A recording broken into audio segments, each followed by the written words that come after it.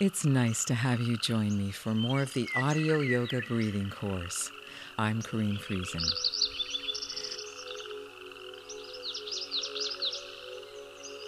Some of you have been asking me for tips about how you can make pacing your breathing go better.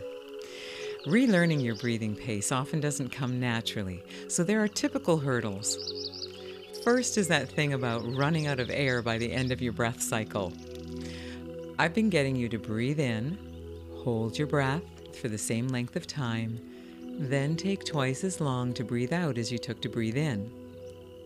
And then, after all that, I ask you to wait before breathing in again. And you might be sitting there while you're waiting, trying to wait, just thinking, oh my God, how am I supposed to wait before breathing in again?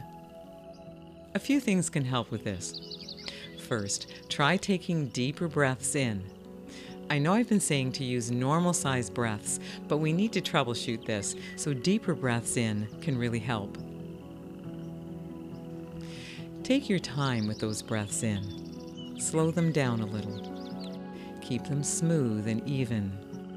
Ironically, going slower can also help by the time you end your breath cycle, because that will tend to give you more air so that you'll have more to draw on by the time you're done. A third tip is about how that waiting for that next breath in can make you feel anxious and even a little bit panicked.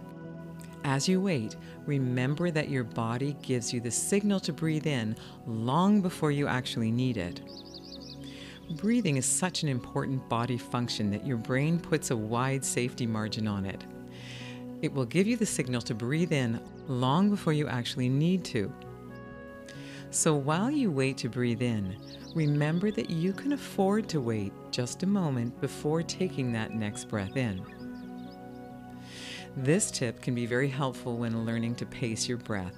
It will be especially handy when we get to the next section about 1 to 1 to 2 to 2 breathing.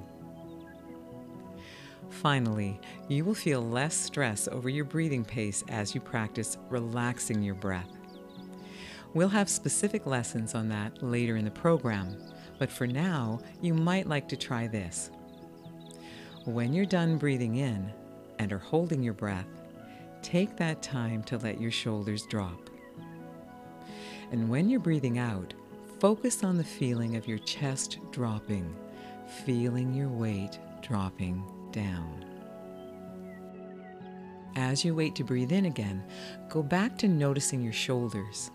Let them be heavy, soft, and loose, and just let their weight drop.